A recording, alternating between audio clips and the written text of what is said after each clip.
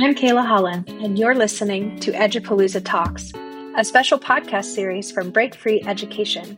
We're proud to share this podcast series as a component of our Break Free Edupalooza, an online professional development conference for educators in juvenile justice facilities across the country. In this podcast, we're joined by Eden Nelson, Elisa Flores, and Scott Schultz. Scott, Eden, and Elisa are here to talk about implementing technology into juvenile justice facilities. Eden Nelson is an endpoint engineer with Cascade Technology Alliance and has been providing services for juvenile justice facilities for 14 years with the Oregon Department of Education and Youth Authority. Elisa Flores works as an instructional technology coach for CYFD in New Mexico. Scott Schultz has been a juvenile justice educator for over 20 years at Copper Lake and Lincoln Hills schools in Wisconsin. Currently, he serves as a tech coach and has responsibilities for teaching math, special education, and serves as the school librarian. We loved what they had to say about creating a layered system, starting small by piloting Chromebooks in smaller classes, and being present for teachers as they begin to try new things with technology in their classroom. Eden, Elisa, and Scott, thank you all so much for joining us today as a part of our interview series for Edupalooza. We like to begin these podcasts by getting to know you, so let's start from the very beginning. Eden, can you quickly share how you began working in the education field? Yeah, I actually started as an intern in a school district in the year 2000. I was given an opportunity to interview and go and inventory computers that summer and a few other things and learn a lot about computers, and that evolved into a permanent position, and then that evolved into being an analyst and then system administrator, engineer, and so on. And then I ended up at Multnomah Education Service District and Cascade Technology Alliance and kind of stumbled into working in youth correction facilities. Wow, so you've literally kind of worked your way up through all of those titles, I should say. Elisa, how about you? How did you come to work in the field of education?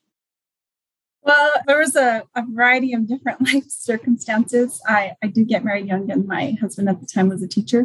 But it also came to a point where I had to decide what I was going to finish my degree in. And I always loved math. I loved doing it. I loved helping people with it. And it turned out I loved to teach it. So it just made sense when I made that decision about my degree that I would get it in teaching mathematics. So started out as a math teacher.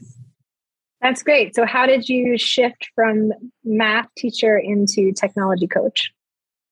So I guess it started about 5 years ago where I had the opportunity to move out of the classroom, and I was able to support the teachers in general and all instruction.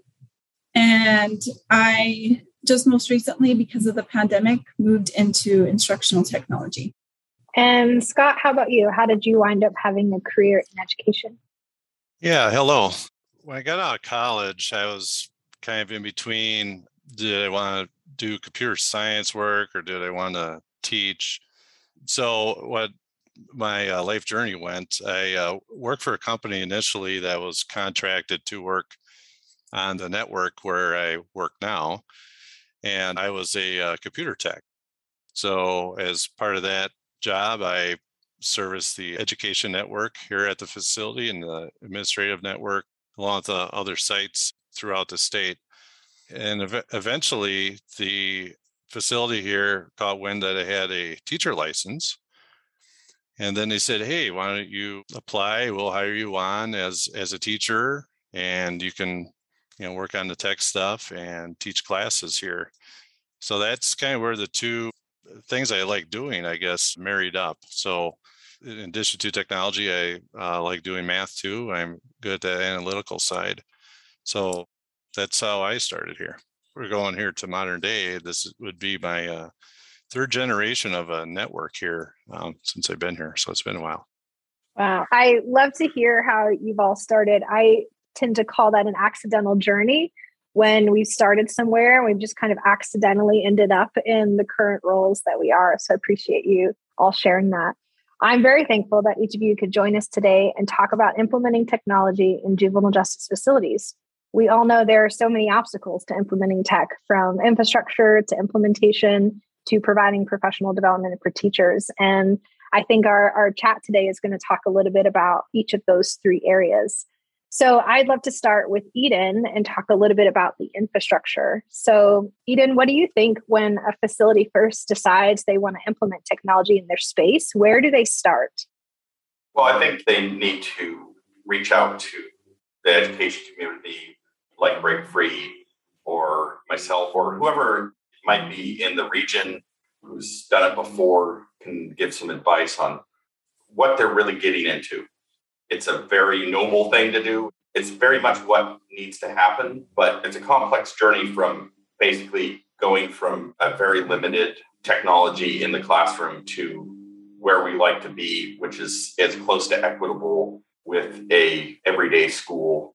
And so really reaching out and finding out what you're getting into. And it's actually not that costly monetarily, but it does take a lot of like maybe human strength to go through it and keep saying, yes, we're going to do this, and not let folks who just say, oh, well, that's impossible, keep you from achieving the goal of close, if not perfect parity with those everyday schools that we want to get to.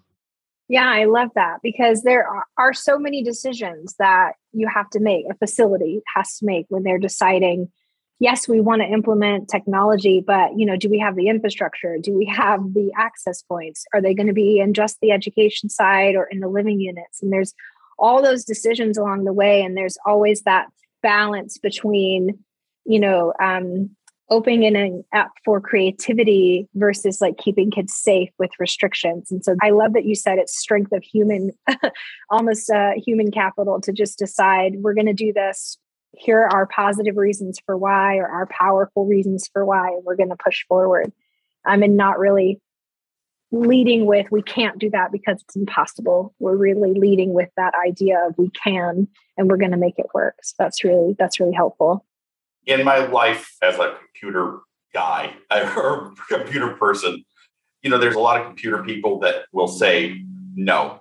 And I've always tried to approach my job with the yes, but it's not no, you can't do that. It's yes, but we might have to adjust what results that you believe you're going to be able to get or that we're able to produce for you, or what I'm going to be able to get into your classroom. But we'll get you something, if not exactly what you asked for.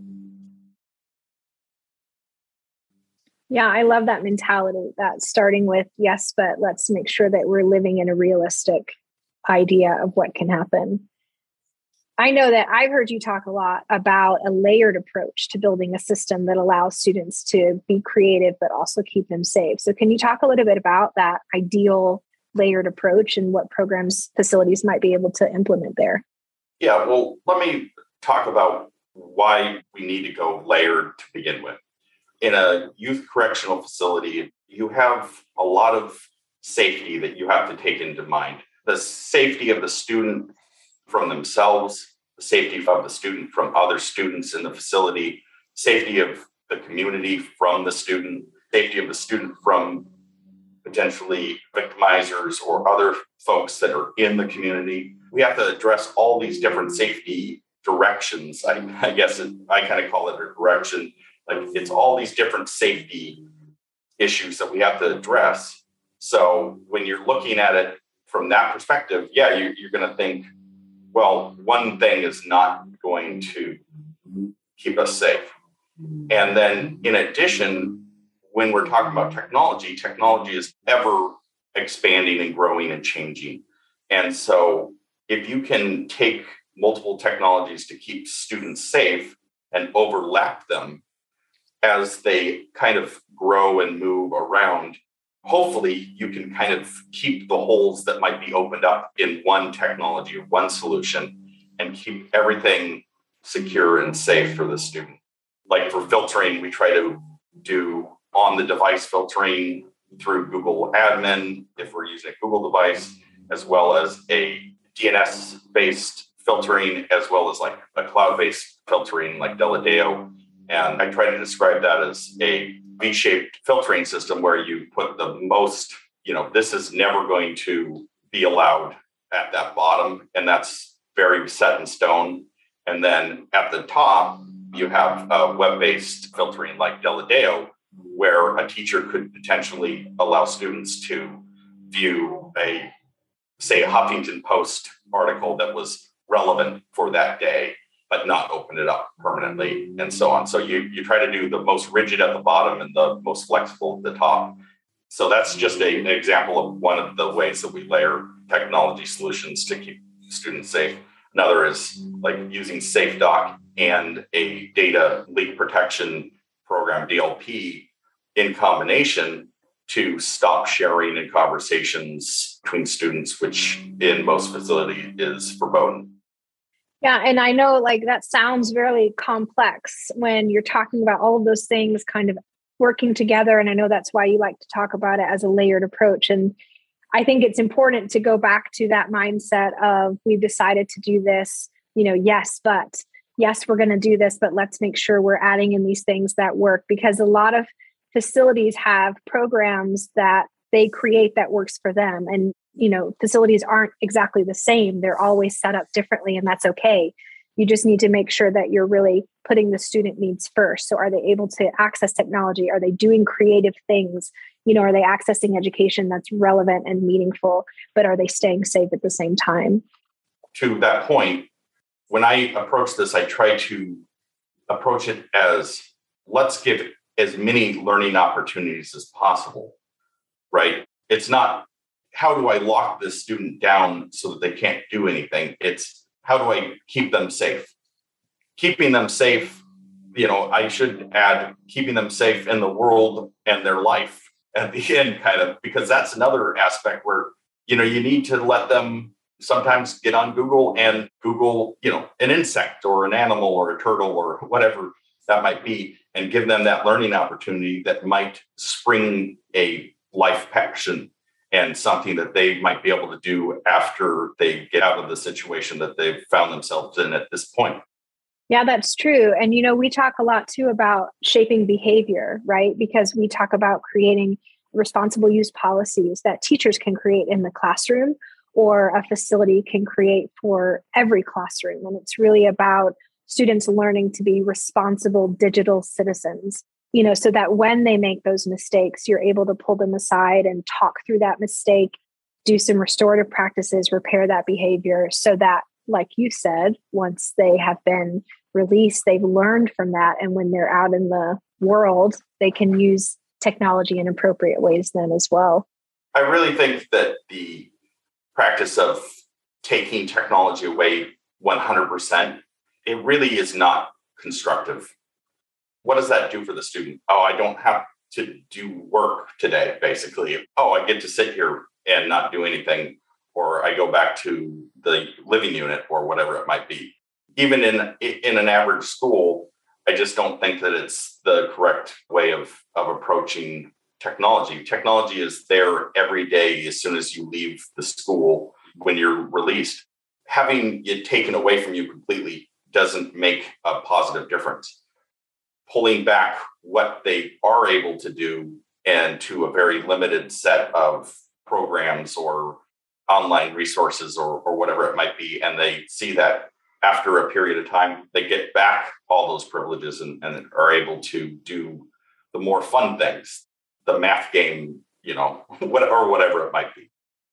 Right. And, students don't always learn in the same time frame. So a student who might, need some repairing behavior for a day is great, but another student might need that repairing behavior for a couple of days or a week. And so it's important to remember that not all students learn the same. But thank you so much for sharing that, Eden. We're going to move to implementation. So once you've decided that you're going to have technology in your space and you've looked at the infrastructure and you've got this wonderful layered approach built in so students can be creative and also kept safe, then Scott, can you talk a little bit about once that's in place, what are those next steps? How do you plan for the implementation of devices? Yeah, that's a good question. So once those items are in place, I felt that what was best for us is to come up with a list of an agreeable set of standards that we're looking for the system. And we spent a lot of time talking, between teachers, admin, and technology staff on trying to agree on what that phase looks like for us that we could all be supportive of. So once we were able to do that, it took some time to get that kind of access in place. And then we took a segment of our school and we started rolling out a pilot to one or two classes and to see how the students would react to it and how, to be honest, how the system would work, if there are any holes that were in there that could be found, that type of thing. I should mention, though, before we did that, I took the opportunity too to try to see if what was put together from the tech plan, if those requirements were met on the technology and those things were able to work. But getting back to the pilot, so what we did is I think it was about a month, we let a group try it, test it out, see where we could find the weaknesses, and there were some that were missed, and that's going to happen, like Eden was saying there. So once we got beyond that, we fixed all those things. Then we rolled it out to the rest of the school and another school that's offsite. Since then, it seems to be working good.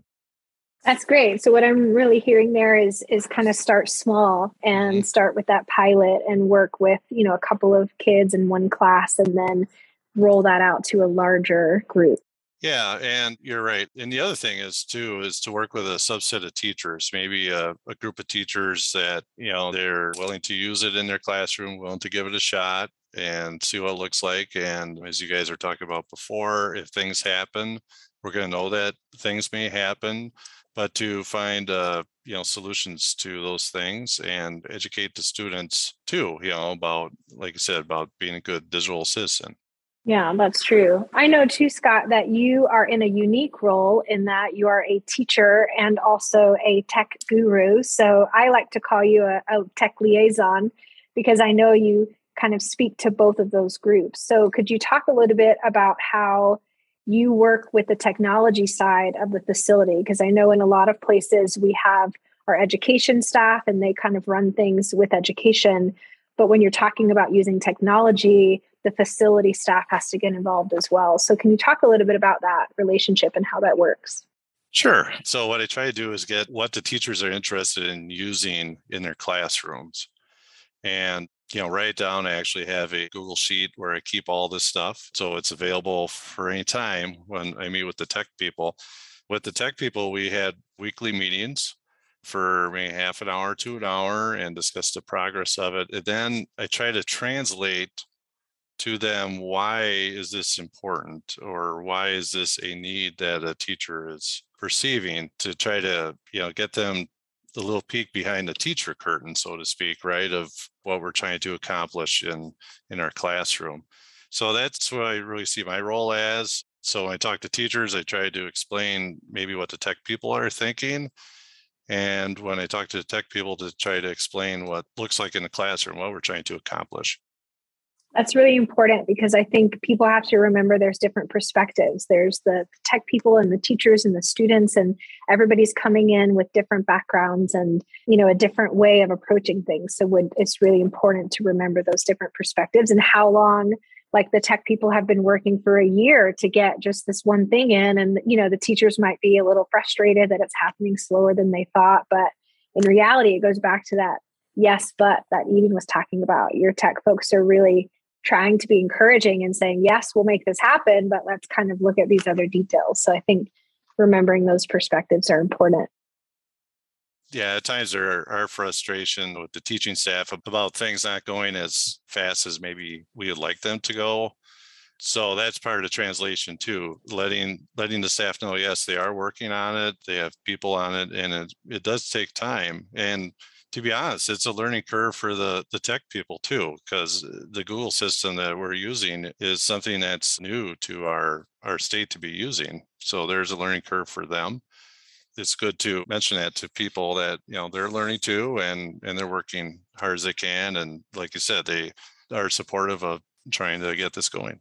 Yeah. So can you share an interesting example of how technology is being used in the classroom in your space? After all of this, everything's implemented and everything's going well. What are some creative things kids are doing? I tell you, I got a group of kids in my class. They really own their education, and they advocate for themselves, and they request things for their educational benefit to happen. So this may sound kind of simple, but I think it's really neat. We use the Google platform to communicate back and forth with each other. So not only do they get to communicate with me during the 45-minute class period, but outside of that period, if they want to reach out to me, if they have a question, we have a Google Doc that we share between each other, and I can write them, they can write me, and I can get more stuff done for them, to satisfy whatever need that they have in the classroom. I think that's really awesome. And the kids love it too, because they know that I look at that and they trust me to look at that when I can, and allows for them to keep progressing in their work. And the one particular group that I'm thinking about, they work after school and they work during their study halls here, and they just want to keep working and do the best that they can to get the most out of their time here. That's been really awesome. I really like that. And some of the fonts, on a side note, that they have are kind of interesting too. So it shows some creativity. Some of the fonts, that's really good. It sounds like you're just building a really strong relationship with your students, and they are invested in their learning because you're invested in their learning. And I think that's really simple. But when they don't have trust in their teacher and that relationship isn't there, that's kind of the foundation for them moving forward and really being invested in their own education. So that's a really good place to start. Yeah, you're so right. The rapport and trust level I have with that group in particular it's just amazing. I tell them right out, I enjoy the time. I'm just kind of the person on the sideline, and they're controlling their educational ship, and they know where they want to go. It's really nice. Yeah, that sounds wonderful. So once Chromebooks are implemented, we move into how do we provide professional development for them? So we're going to talk a little bit with Elisa Flores. So Elisa, how do you create a training plan for teachers to feel comfortable using this technology in the classroom? Well, creating a training plan can be tricky, and it does take a lot of thought. I asked for input from a lot of different areas, a lot of different people, including administration, teachers, even other instructional technology experts like Breakfree. And when I looked at developing the training plan for the teachers here, I looked at what they might find the most useful and be able to easily implement into their lessons in classroom. And that's basically because there's such a wide range of technical ability and skills. And there are going to be some teachers that want to start using this new technology immediately, while there's quite a few that are still going to be really reluctant to use it at all. So I decided that starting small would be the best and choosing what's the most relevant. And that's been key to keeping the teachers from becoming overwhelmed, because I know that had been brought up as an issue and we didn't want to overwhelm the teachers at all. So making sure that it was very targeted and deliberate in the way that it was rolled out, and any information that was provided was going to be useful. Still starting small, but also still providing opportunities for those more advanced teachers to have access to those resources that would allow them to incorporate more complex instructional strategies, technology strategies into their lessons in classrooms. Yeah, that's really important. What I'm really kind of taking away from what you're saying is that it's about communication, and teachers need to know, like, this is the journey we're going to be on for the next couple of months, and we're hoping to get everyone from this level to the next level, or whatever you're on to the next level. But it's all about communicating to them, this is what our expectation is, but then backing up that communication with actual action. So you're coming alongside those teachers and training them, you're meeting with them, especially those low-tech teachers. I know they often have so much fear around putting technology into their classroom, but if you come alongside them, then, oftentimes you can alleviate some of that fear. Also, I think just letting them know, like you said, communication, that they'll be supported at whatever level they are at. So I can meet them where they are and then help them go on to the next level. Yeah, that's important. I know too, another thing to deal with when implementing Chromebooks is just managing the devices. So once everything's kind of in place and things are rolling, what does a typical device management program look like? Well, I know here, since it was all new to us, I look at a lot of maintaining the devices and keeping inventory of where they're at. We had certain Chromebook carts where the Chromebooks have to be kept. So it's monitoring where they're at and who has them, and actually trying to strategically decide where they would be placed. Then, since teachers really didn't know how to incorporate them into their classrooms, also just providing them with daily and weekly checkout forms so that they kind of give them that assurance that they know which student's using that device in their class. And so I kind of went and assigned the students those devices ahead of time so they didn't have to do that work on their own. And then this also kind of helped keep the students accountable. They know that that's the device that's checked out to them. So they know that if something's wrong with it, they might be held accountable for any damages or anything that happened to the device while they're using it. I also look at monitoring their daily use. I know Eden had mentioned with like the cloud programs like Deladeo.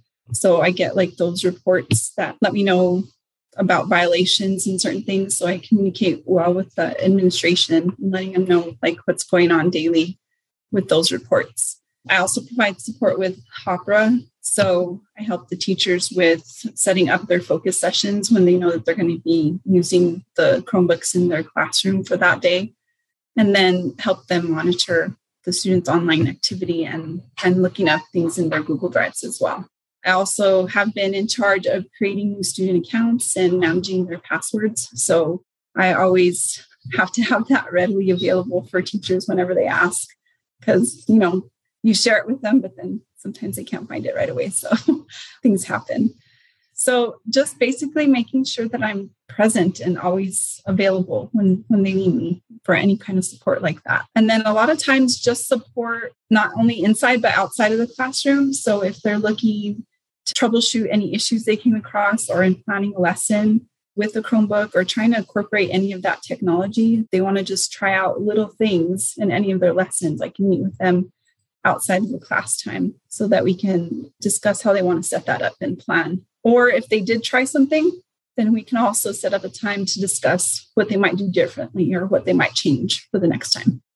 Wow, you have a lot of roles, and a lot of them, it sounds like you're kind of just present, right? And you're there to help the teachers. And I know your role specifically as a tech coach is really unique in a JJ facility. And I know Scott is kind of that teacher and tech liaison, but obviously, after hearing all of the ways that you manage devices, it's so important to have someone either part-time like Scott or full-time like you. That is their main role. They are there to be the tech coach. They provide professional development. They're working on, a training plan for teachers, but they're managing the devices because it's a full-time job. Like you just explained, you said 5 or 6 different things that you're doing on a regular basis to keep the program up to date and running. So I know that's a really important role. Can you share an interesting example of tech being used? I know that technology in your space is pretty new. Chromebooks were just rolled out not too long ago. So can you share an interesting example of how teachers have started using it in their classroom? Since I'm new to this area as well, this is my first year of working in this kind of secure facility. I've learned a lot of things too. And I noticed that one teacher, they have MDT meetings, so multidisciplinary team meetings monthly. And they actually asked the teachers to provide notes for these. So starting small, she decided to ask the students to actually reflect weekly on their own behavior and actually set their own goals for the week. So she set that up in her Google Classroom. And I think it's something that she's found convenient. I mean, before she would have to actually ask the kids to write this down, and then it would have to be transcribed and then entered into a database. And now with like this technology, she can actually ask other people to help, like a teacher aide, or, it's something that she can actually share that burden and she doesn't have to take it all on herself. And it's actually more convenient. Like it's a lot easier to access that information. And it actually puts a lot of ownership too on the students because they're responsible for reflecting on their own behavior and determining what they're going to do as far as their next steps to correct it. So it's interesting in how she converted that into something that she could use with technology, but also how she also created this task for the students to do that, created their own ownership for their own learning. I love the practicality of that example because that is really what technology is supposed to do. It's supposed to enhance what you're able to do in the classroom. and maybe even, redefine that task in some way. So I love that she's able to dive right in and using that in a very practical, real way that helps her be not only just a more efficient teacher, but is also helping students take ownership of their own learning and saying, these are my MDT notes and I'm taking ownership of that. So that's really powerful. So it's been really great to have you all on today to talk with me about implementing tech in juvenile justice facilities. So I really appreciate you taking the time to join me. But as we close out, we're asking all of our guests on the podcast if they have a favorite podcast or website or newsletter or book that you really enjoy that you'd recommend to others. It can be work related or one that you just enjoy personally. So I wonder if you guys have some you'd like to share. Scott, what about you? Yeah, for me, I was thinking of the book Tech Like a Pirate by Matt Miller. It gives all kinds of examples, especially if you're just starting to use the tech in your facility, of how to use it to engage your students. And some of the parts, I remember one thing in particular, I guess, is, kids like social media and things like that, and maybe developing some of your lessons so that it kind of looks like social media, but it's not. So it's current to them. That'd be my I love book. that. Great. Eden, what about you? Do you have a favorite thing that you like to read or watch or listen to share? Mine's podcast is called Dan Carlin's Hardcore History. And the episodes are up to like 2 or 3 hours long. And he goes into intense descriptions of what happened in an event or a series of events over time. His explanation of the beginning of World War I was amazing to me. And I've never been too much into history, but the way he presents history and the details, and it just clicks with the way my brain works, I guess. So that's my suggestion. That's great. I haven't heard of that one, so I'm definitely taking notes over here. Elisa, what about you? Do you have something you'd like to share? Well, I actually commute to work daily. I have quite a long commute. So I have several that I actually listen to. Simple like TED Talks or TED Talks education, stuff you should know, true crime. I think all of those pretty interesting, but so I try to get something that'll make the time pass faster as I drive to work. But I think they're all pretty interesting, entertaining, and I don't know, I enjoy all of them. Yeah, that's good. Definitely make use of that long drive. All right. So our last question here, we like to close out our podcast with advice. So I'm wondering if there's any advice or wisdom you'd like to share with other educators who might be listening. Elisa, what about you? I would say that you're never alone and don't be afraid to reach out. I know that I had to learn that quickly. Like I didn't know the answers to a lot of things, which I know I didn't have to, but still I felt like I'm supposed to know more than I think I do. So I just think you shouldn't be afraid to reach out. And there's always someone else that might be going through the same thing or that might have a solution for you. So then you can work together and find an answer. Wow, I love that. That's powerful. You're never alone. We often feel like we're kind of siloed, but we're not. So just reach out. Eden, would you like to share any final words of wisdom? Oh, I would just say, don't give up and don't listen to people that say it's impossible. It's always possible. It just hasn't been done yet or not done where you're doing it. And to echo Elisa, reach out and find the people who have almost done it or done it similarly. And you can bring it back to where you are and get it done. And we know you can do it. You're an educator. You're a strong person and you can. I love that. I say educators are rock stars. So I definitely agree with you on that. And Scott, what about you? For me, I thought of 3 things. One, patience. Not everything is going to be ready perhaps when you want it. It's a process to work with others and maybe get some better ideas about where the direction should be going. So patience is important. Like I said before, explaining the why to get buy-in from others. Why is this needed? Why is this important to put people's time into it? You have the investment of your tech staff, the investment of your teaching staff, investment of the admin too, right, to support that. And the last thing is collaboration. We have really made a lot of progress working with our other partners, like Eden, for example, of people that have been through the implementation of something like this and have been using Google and other products for a number of years. And it really helps. Well, one, we have somebody else to talk to collaborate with, but two, they've been through it. They know where the holes are, or maybe some potential fixes or other remedies to make it safe for everybody. Yeah, that's wonderful. Really utilizing the experience of others and reaching out. That's excellent. Well, I really appreciate you all joining me today, and I really appreciate you taking the time and sharing words of wisdom and all the advice that you've given on how to implement technology in juvenile justice facilities. A huge thank you to Elisa, Scott, and Eden, and to you, listeners, for joining us today for this short podcast as part of our Edupalooza conference. We're grateful for all the educators out there doing the incredible work of making school happen inside juvenile facilities, especially during challenging times. Thank you for listening to Edupalooza Talks, a break-free education podcast. Music for this podcast was written and produced by students at the J.C. Montgomery School, located inside Kings County Juvenile Detention Center in Central California, as a part of Unsung, Break Free Education's annual songwriting initiative for students held in confinement. Edupalooza Talks podcast is produced by our friend and colleague, Christine Anjoko.